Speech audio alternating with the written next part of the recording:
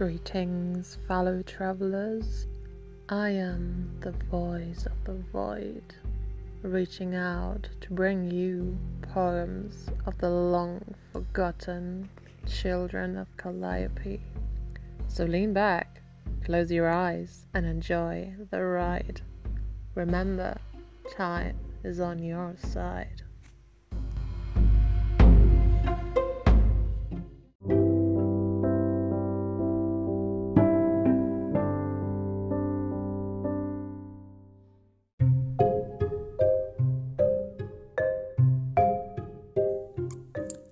It's the 11th of June, 1814, London town.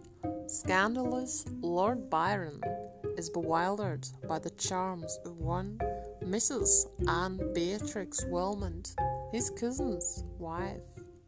One who shall not succumb to his gallantries, an unreachable muse, as portrayed in the following poem, She Walks in Beauty.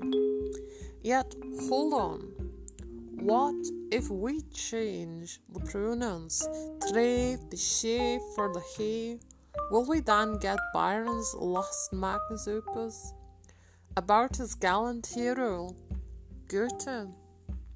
We'll never know.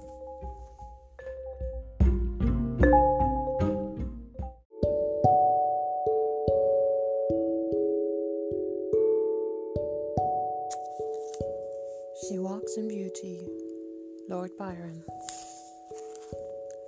She walks in beauty like the night of cloudless climes and starry skies, and all that's best of dark and bright. Meet her in aspect and her eyes, thus mellowed to that tender light which heaven to gaudy day denies.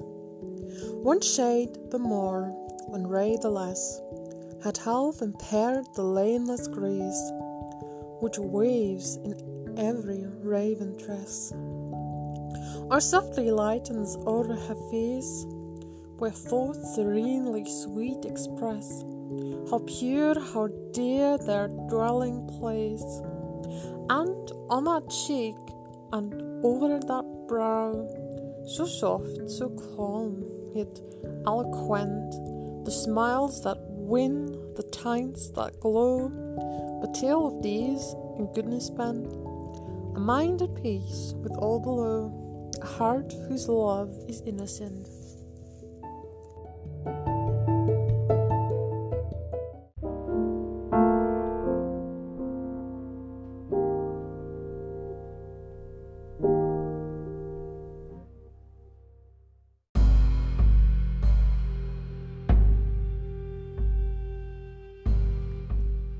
Thank you for tuning in today.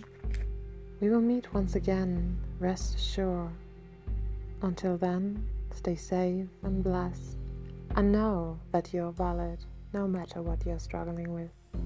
This is the voice of the void, signing off for now. Goodbye.